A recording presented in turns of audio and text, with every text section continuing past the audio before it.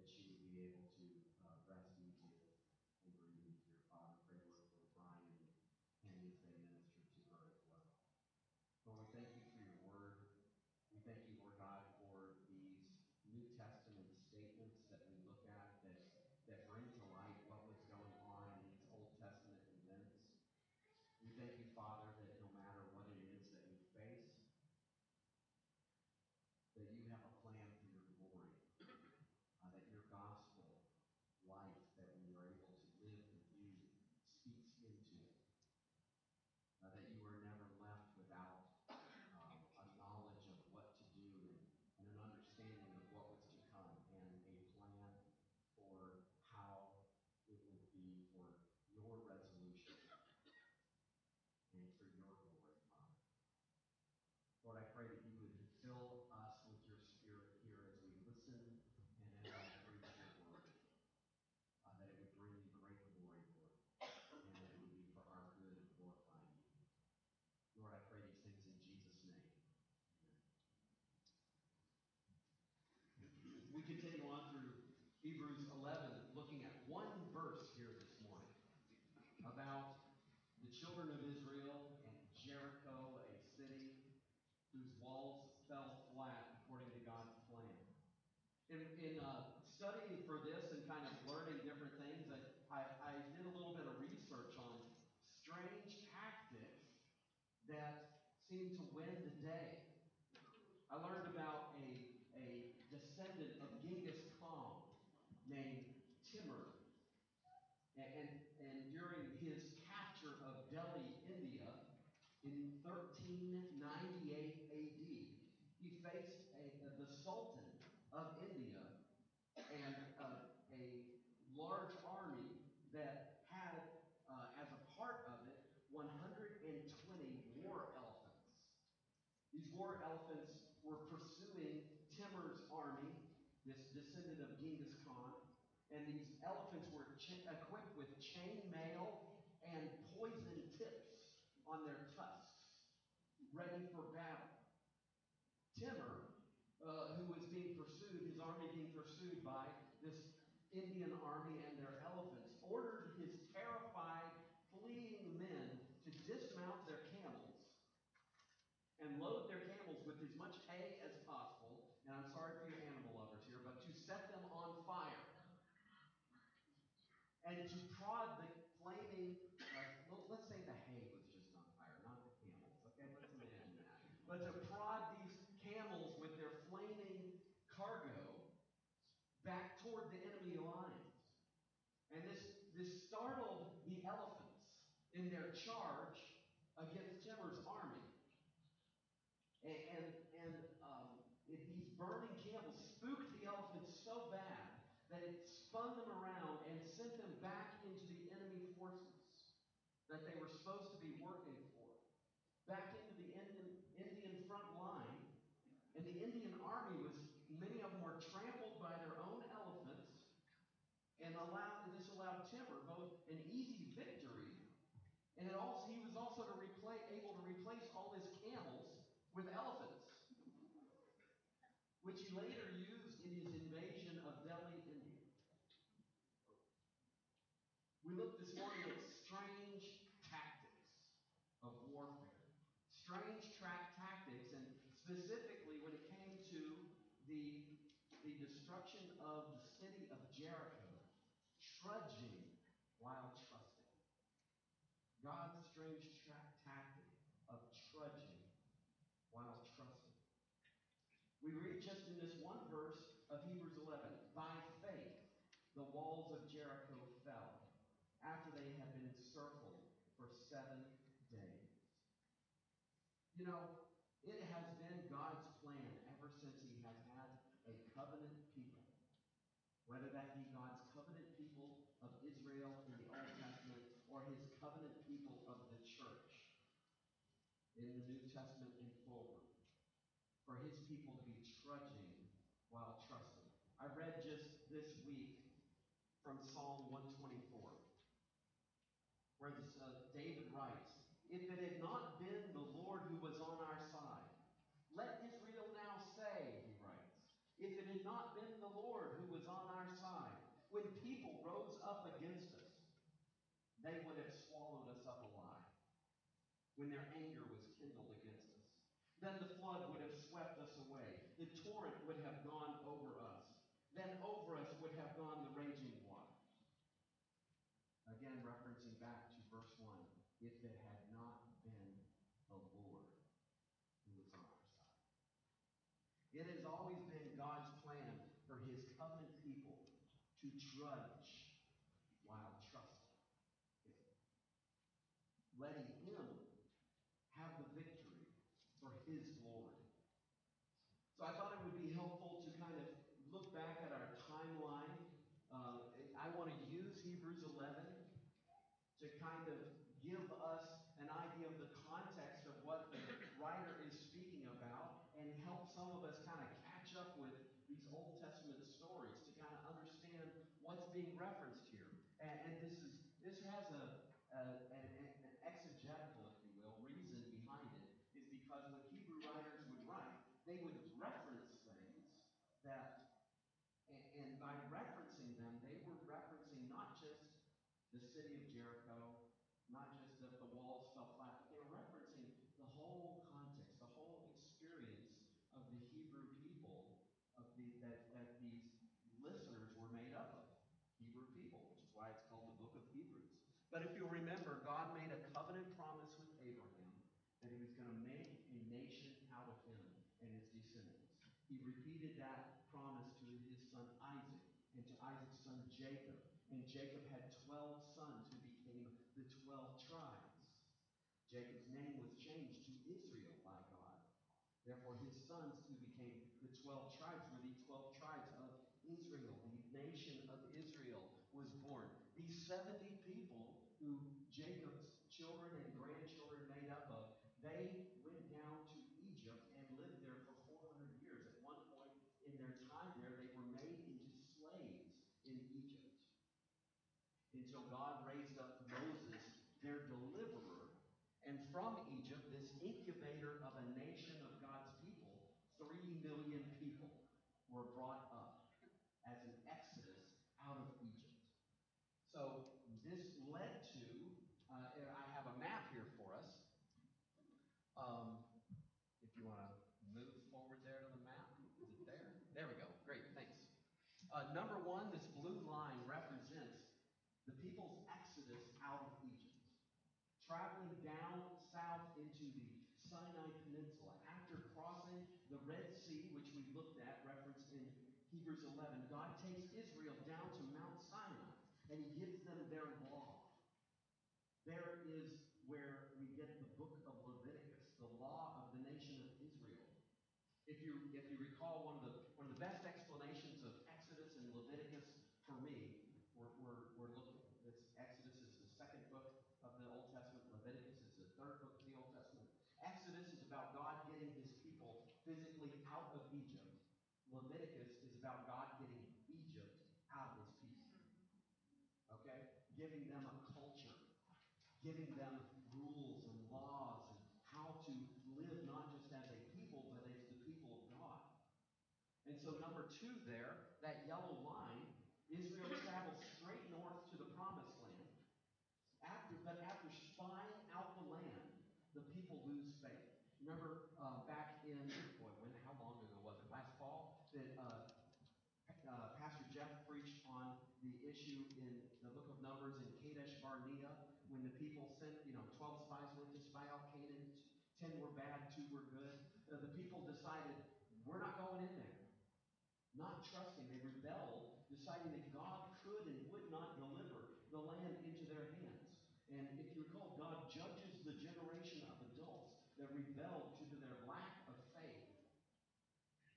And they wandered in the wilderness for 40 years until the old guard generation died out over those 40 years. And that's represented by that green, the number 3 there, of wandering in the wilderness. And then you see with number 4, the purple line there, finally, the new nation of Israel, after these 40 years of wanderings, the new guard has kind of come and taken leadership. The new nation marches east of the Jordan River where Moses, their leader, dies. The leadership is given over to Joshua, who Moses has been mentoring and God raised up to lead his people. And he's given the task of leading the people into the promised land, to lead the army of these nomadic people against fortified cities that have been entrenched for centuries. Yet the inhabitants of these people, as we will look at next week, are shaking in their boots because of Israel.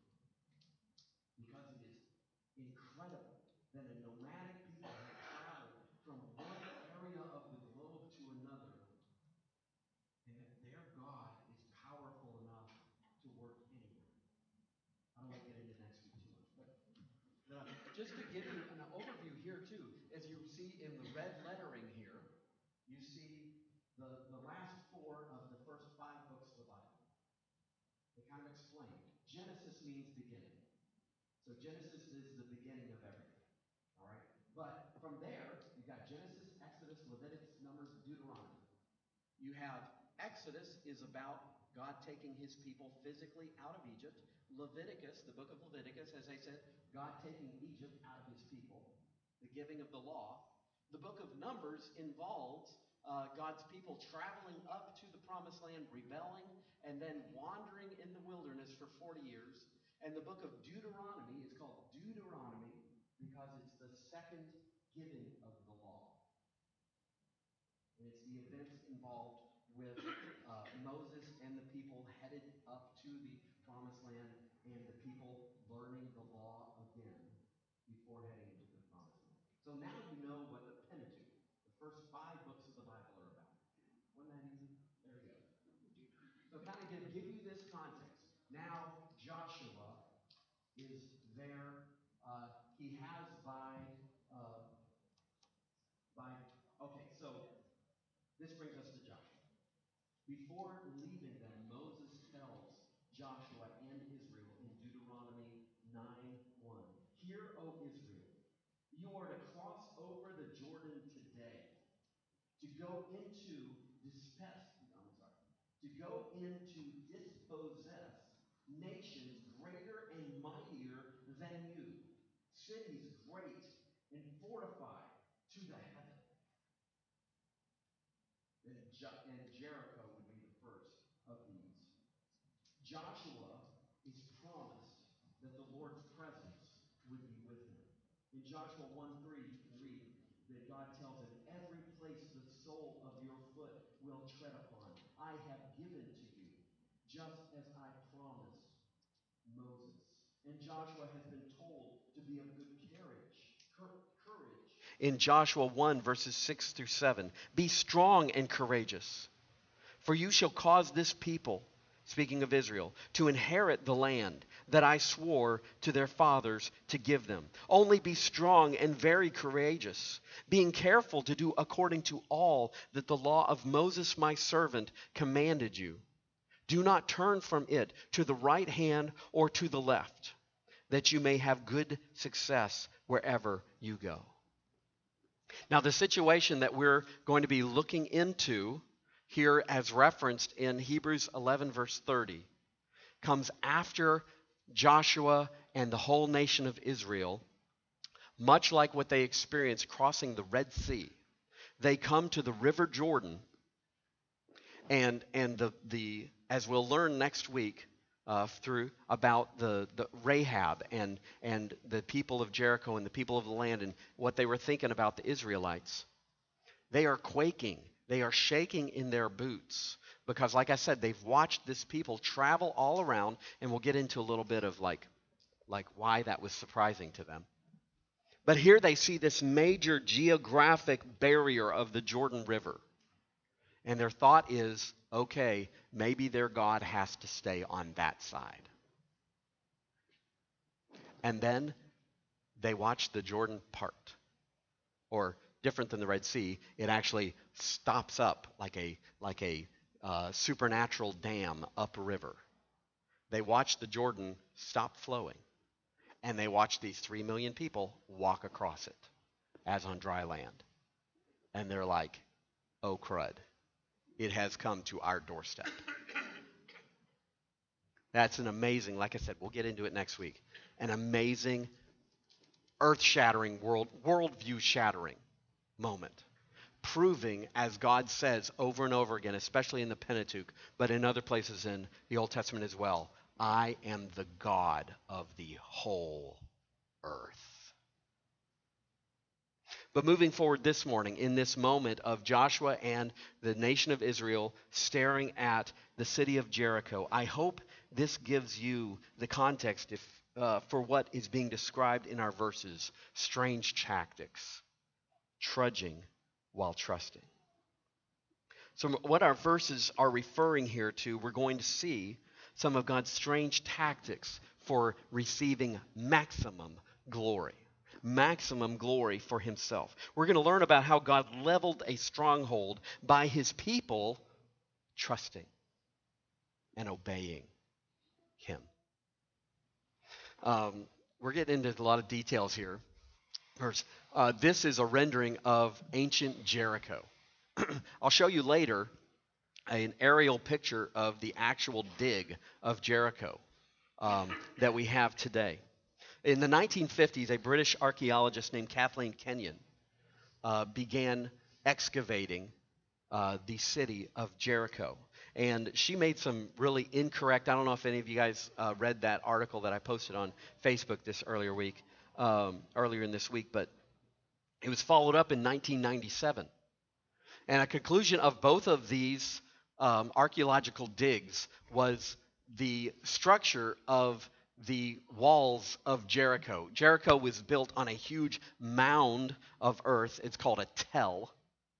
And at the base of the tell, you can see a retaining wall. And let me read this correctly. So the retaining wall was at the bottom of the embankment, and it reached from 12 to 15 feet high in itself. And on top of that retaining wall was a mud brick wall, 6 feet thick, totaling with the retaining wall at different points 20 to 26 feet in height. Okay, that first wall down at the bottom. And then there was a dirt embankment going up to a second wall.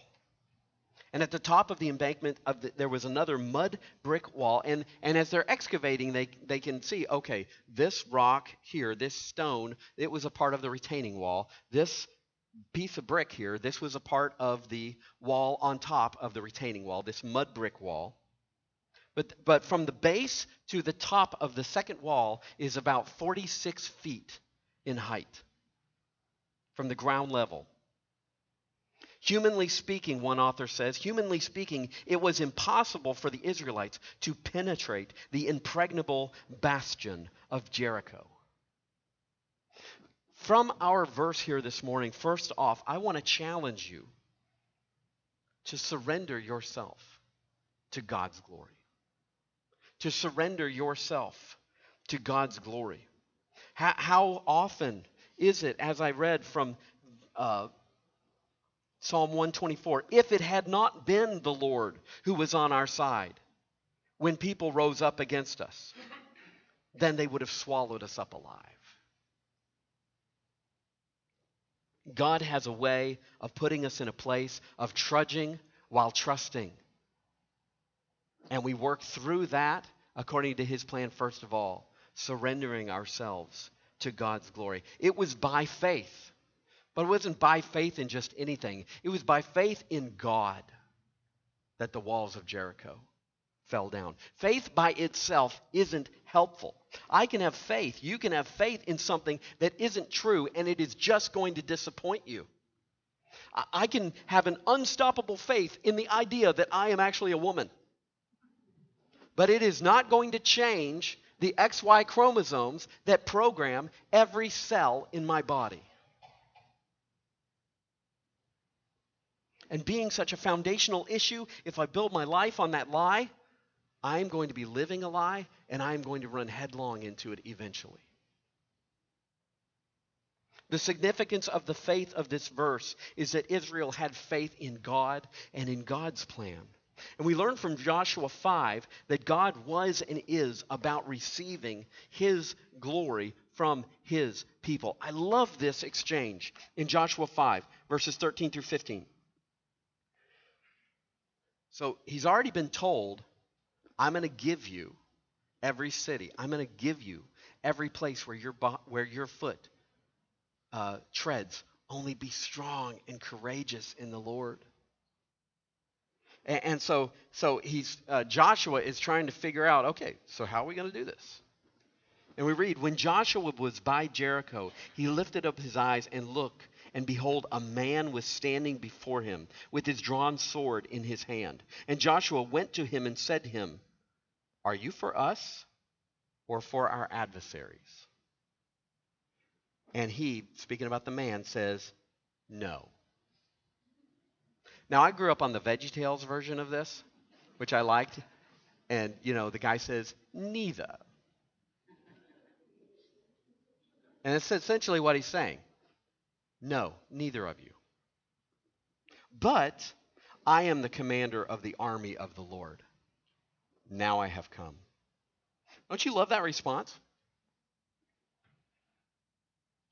And notice Joshua is not going to respond with, wait a minute, I'm the commander of the army of the Lord. What do you think you're saying? No, we read, and Joshua fell on his face to the earth and worshipped and said to him, what does my Lord say to his servant? And the commander of the Lord's army said to Joshua, take off your sandals from your feet, for the place where you are standing is holy. And Joshua did so. You guys who are familiar with the book of Exodus might be thinking of the burning bush, where Moses meets God in the burning bush, and God says, take off the sandals of your feet. Or take your shoes, JD. That's right. Shoes would be the same. I believe that this is what's called a Christophany. Okay, that would be an appearance of the pre-incarnate Christ. And there's several reasons for my understanding of this. But pre-incarnate would be before Christ took on flesh. Okay? Before he added a human nature to his divine nature. And I find proof in this in the fact that Joshua worships him. There are other places where a person tries to worship an angel, and the angel says, no, don't worship me. I'm not God. But this being receives Joshua's worship. And not only does that, says, you're not doing it right. The fact that he's standing there with a drawn sword when Joshua comes to him means he's ready to fight. He's ready to get into it.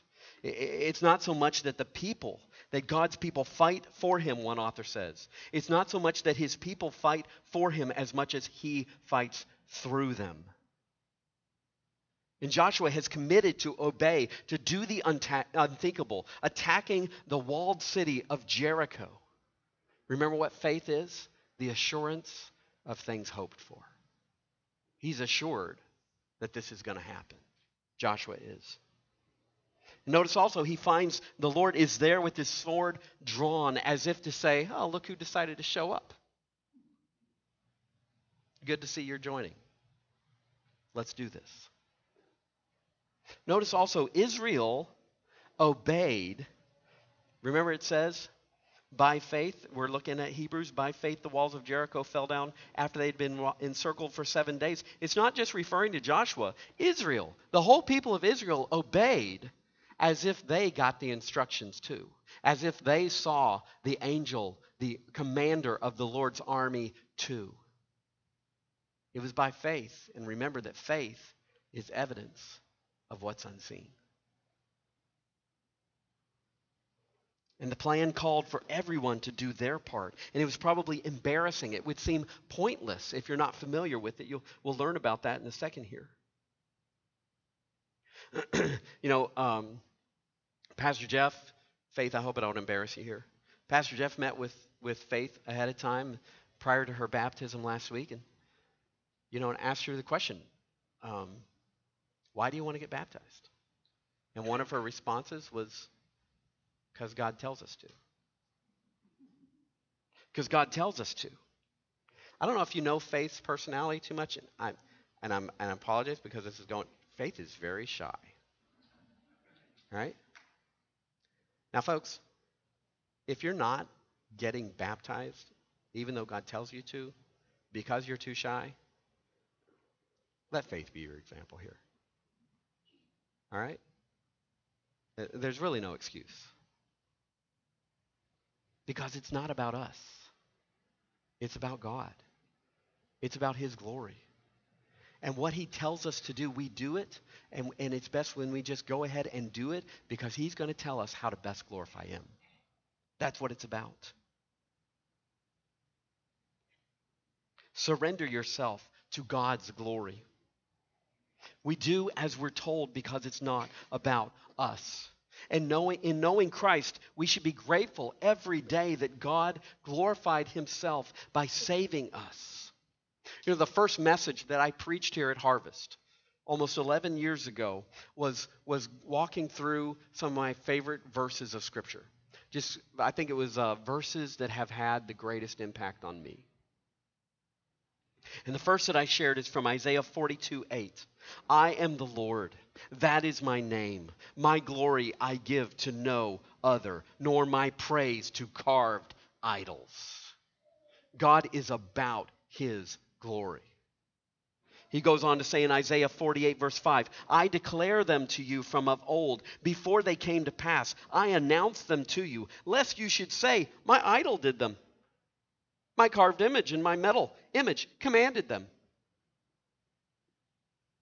Because our idols steal glory from God. It's common for people to complain about their life situation. But God tells His people in Isaiah 48, behold, I have refined you, but not as silver. I have tried you in the furnace of affliction. For my own sake I do it. For how should my name be profaned? My glory I will not give to another. If you want to grow in a relationship with God, start by being about His glory. And you'll start getting with the program. Because that's what He's about. And He's the only one, the only being in the universe that deserves to be about His glory. So Israel wasn't there to earn street cred by walking around a city. And also we should be about God's glory, not ours. Not about our credibility. So anyways, next we learn from God's interesting tactics to submit ourselves to God's way.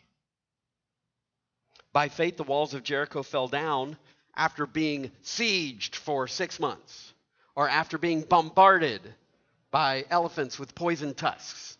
No, after being encircled for 7 days.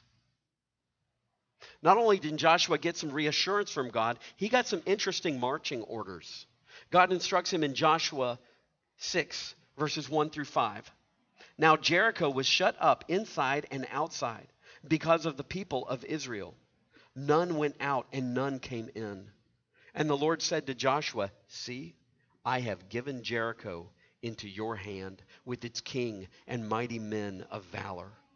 And he continues on and says, you shall march around the city and the men of war going around the city once. Thus you shall do for 6 days. So for 6 days they got up that morning and they marched around the city once. And he described it saying, 7 priests shall bear 7 trumpets of ram's horns before the ark. And on the 7th day you shall march around the city 7 times.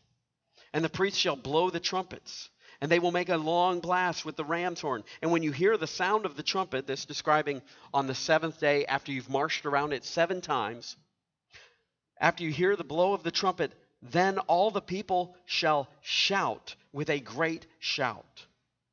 This is the strangest battle tactic that probably anybody could come up with.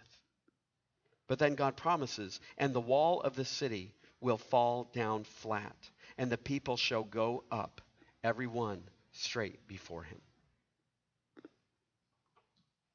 I grew up watching the show Hogan's Heroes. Anybody remember Hogan's Heroes? You know, it was really funny because all the Germans spoke English. But there would be some times when they would like come out with a German statement. So one of the one German statement that I remember from Hogan's Heroes, usually by Sergeant Schultz or somebody, is after they would receive an order, they would say, "Jawohl, mein Kommandant." It basically means, "Yes, sir." "Yes, my commander." And we see that's what the nation of Israel said. That's what Joshua said. That's what the nation of Israel said. Starting in verse 6 of Joshua 6, "So Joshua the son of Nun called the priests and said to them, 'Take up the ark of the covenant, and let 7 priests bear the 7 trumpets and of ram's horns before the ark of the Lord.' And he said to the people, 'Go forward, march around the city, and let the armed men pass on before the ark of the Lord.' And we read in verse 15, 'And on the 7th day they rose early at the dawn of the day, and they marched around the city in the same manner 7 times. And it was only on that day that they marched around the city 7 times. And at the 7th time, when the priests had blown the trumpets, Joshua said to the people, 'Shout, for the Lord has given you the city.'" I want to tell you something. Following the Lord always involves submitting to His ways by faith. It involves submitting to His way of marriage. It involves submitting to His way of saving sex for marriage. It involves submitting to His way of children obeying their parents, of husbands loving their wives, of wives respecting their husbands, of churches submitting to leadership, of churches submitting to the Lord and seeking what His vision is, of there not being an old guard and a new guard and a political struggle for power. Walking with God always involves submitting to His ways and doing so by faith. That is the point of all these verses in Hebrews 11, if you haven't picked it up. By faith. And these Hebrews needed to hear this because they had walked away from the temple. They were clinging to Christ. They had walked away from their Jewish families that were disowning them because they claimed Christ was the Messiah, and they were doing so by faith. In the shadow of that temple that their family was telling them, you should be over there worshiping. You should be over there sacrificing. Peter Jeffrey writes, "Faith is not an irresponsible step into the unknown, but a reasonable obedience to the will and word of the sovereign, almighty God." And I came across another interesting story of a strange tactic. A man named Cambyses II of Persia was going to battle in 525 BC. And he ordered his men to do something strange. He ordered them to paint cats on their shields. He also brought in hundreds of actual cats into his front lines. And the men on the front lines would be holding cats or having cats walk out in front of them. Why in the world would he do this? Well, he was fighting against the Egyptians in the battle of Pelusium. And the Egyptian archers refused to fire on the advancing troops because injuring a cat was punishable by death due to the Egyptian religious beliefs. And instead of firing their arrows on this marching force, the Egyptians retreated, and most of them were massacred by the pursuing Persians. And ultimately, this led to the Pharaoh actually being captured. So one military leader directed his men to do the unexpected, and the opposing leader lost the battle and his freedom because the faith of his men was ill-placed in cats for all things. Submit yourself to God's way. His strange tactics of trudging while trusting. As faith in God's glory is important, our faith is lived out by our obeying His commands. And this begins with believing and obeying the gospel. To repent of our sinful ways, to repent of our self-trusting, our thought, our idea that my sin is not so bad that it's going to separate me from God. Maybe I'm the one person that could have a relationship with God just by sitting in church, just by doing enough Bible studies. Maybe I'm the one person that can have a relationship with God just by the quality of who I am. No, the first obedience that we are called to do in obeying the gospel is to repent of our sin, to repent of the idea that we can earn a relationship with God in our own sinful state. It is impossible, and it is an insult to the holy God. We also obey the gospel by throwing ourselves on the sacrifice, the person and work of Jesus Christ, and on Him alone for our salvation. We ask God to take our sin, to take our sinful acts that we think are so righteous, and to give us Christ's righteousness instead. A very relationship with God starts with obedience, the obedience of faith, and it keeps going from there. It keeps going from there. We live in faith as we believe God and recognize that people are not God's greatest enemies. As we read in Ephesians 6, finally be strong in the Lord and in the strength of His might. Put on the whole armor of God that you might be able to stand against the schemes of your boss. No. The schemes of your neighbor. No. The schemes of that aunt that you have that drives you nuts. No. The schemes of the devil. And he explains it saying, for we do not wrestle against flesh and blood, but against the rulers, against the authorities, against the cosmic powers over this present darkness, against the spiritual forces of evil in the heavenly places. We walk in faith recognizing that people are not God's greatest enemy. The devil is. We also we walk in God's way as we hope for a deeper victory in people's minds and in our minds. As we read about in 2 Corinthians 10, verses 3 through 5, though we walk in the flesh, we are not waging war according to the flesh. For the weapons of our warfare are not the flesh, but have divine power to destroy strongholds. We destroy arguments and every lofty opinion raised against the knowledge of God, and we take every thought captive to obey Christ. These are the strongholds that we battle against today. Lastly, I want to challenge you. Surrender yourself to God's glory. Submit yourself to God's way and see for yourself God's work, just as the people of Israel did.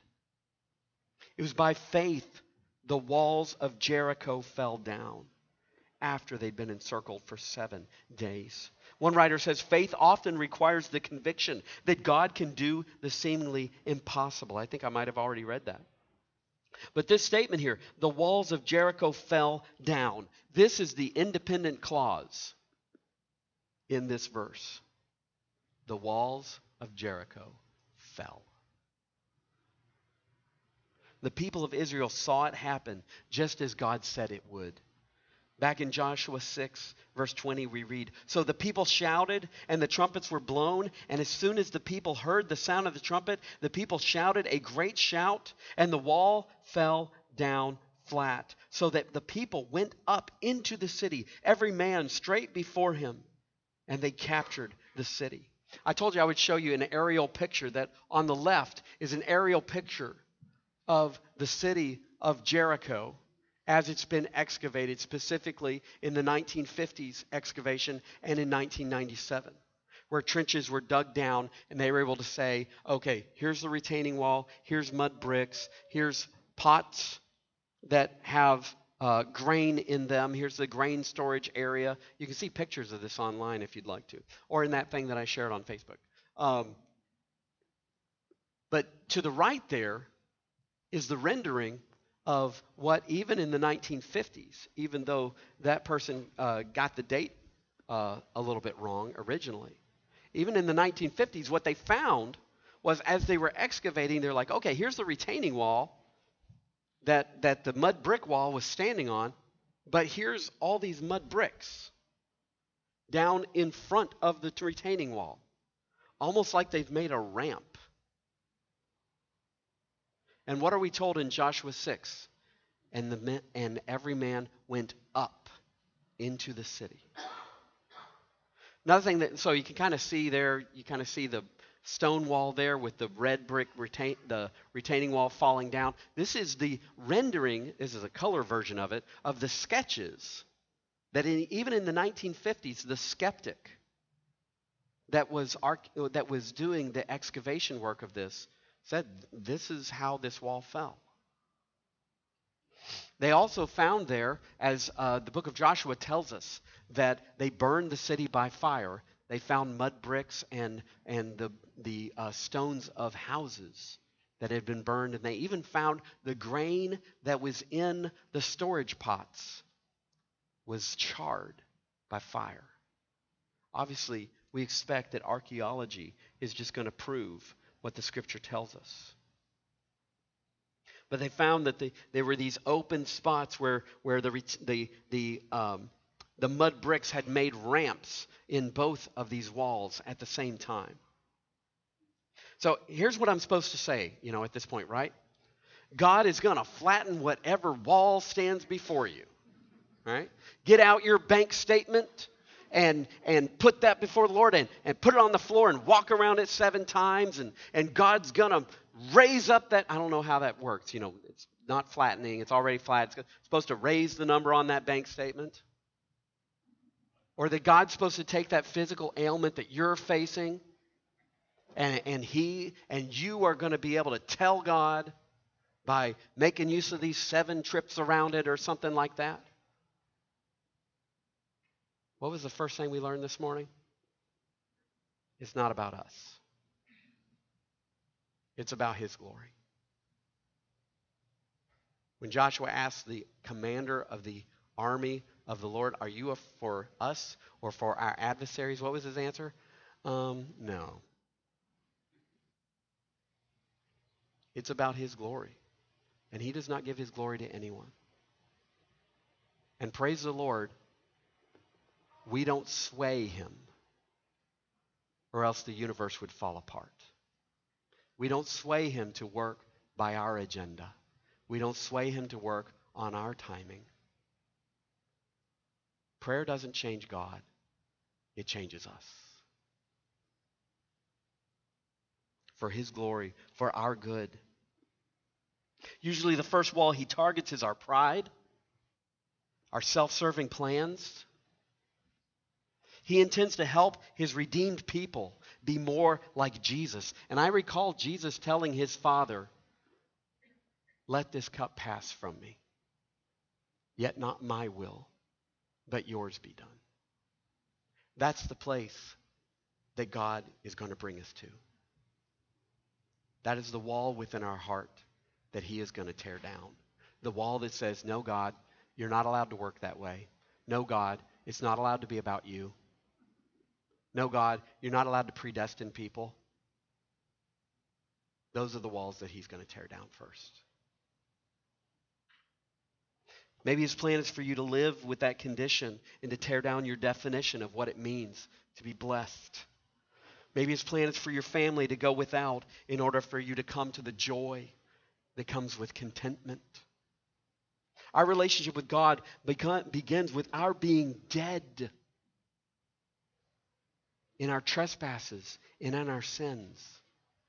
And then, but God. And growth in our relationship with God usually moves forward with our wall of self-centeredness having been torn down by a but God. wanted to share this with you. I hope this isn't offensive to you, but a friend of mine, his wife was sharing her testimony at a ladies' tea, and this was the title of her talk. We all have big butts. Now, you guys are a spelling challenge. Don't be offended here. That butt is spelled B-U-T. We all have big butts. And she's referencing to passages like Romans 5, 6 through 8. While we were still weak, at the right time Christ died for the ungodly. For one will scarcely die for a righteous person, though perhaps for a good person one would dare even to die. But God shows his love for us in that while we were sinners, Christ died for us.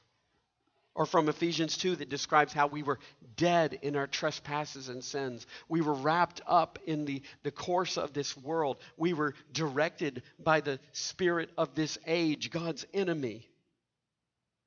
And we're by nature children of wrath like the rest of mankind. And then he says in verse 4, but God, being rich in mercy, because of his great love with which he loved us, even when we were dead in our trespasses, made us alive with Christ. By grace you have been saved, and raised us up with him, and seated us with him in the heavenly places in Christ Jesus.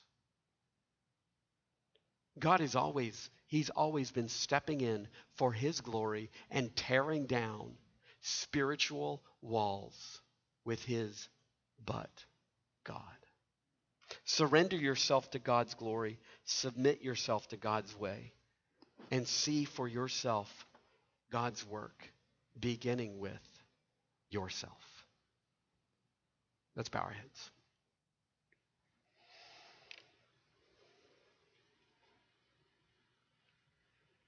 Father God,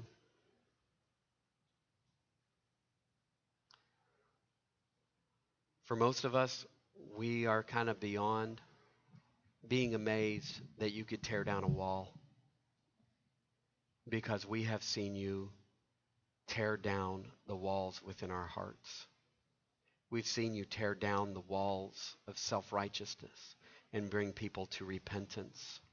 We've seen you tear down our pride, our selfishness. And Lord, we ask that you would continue to do so.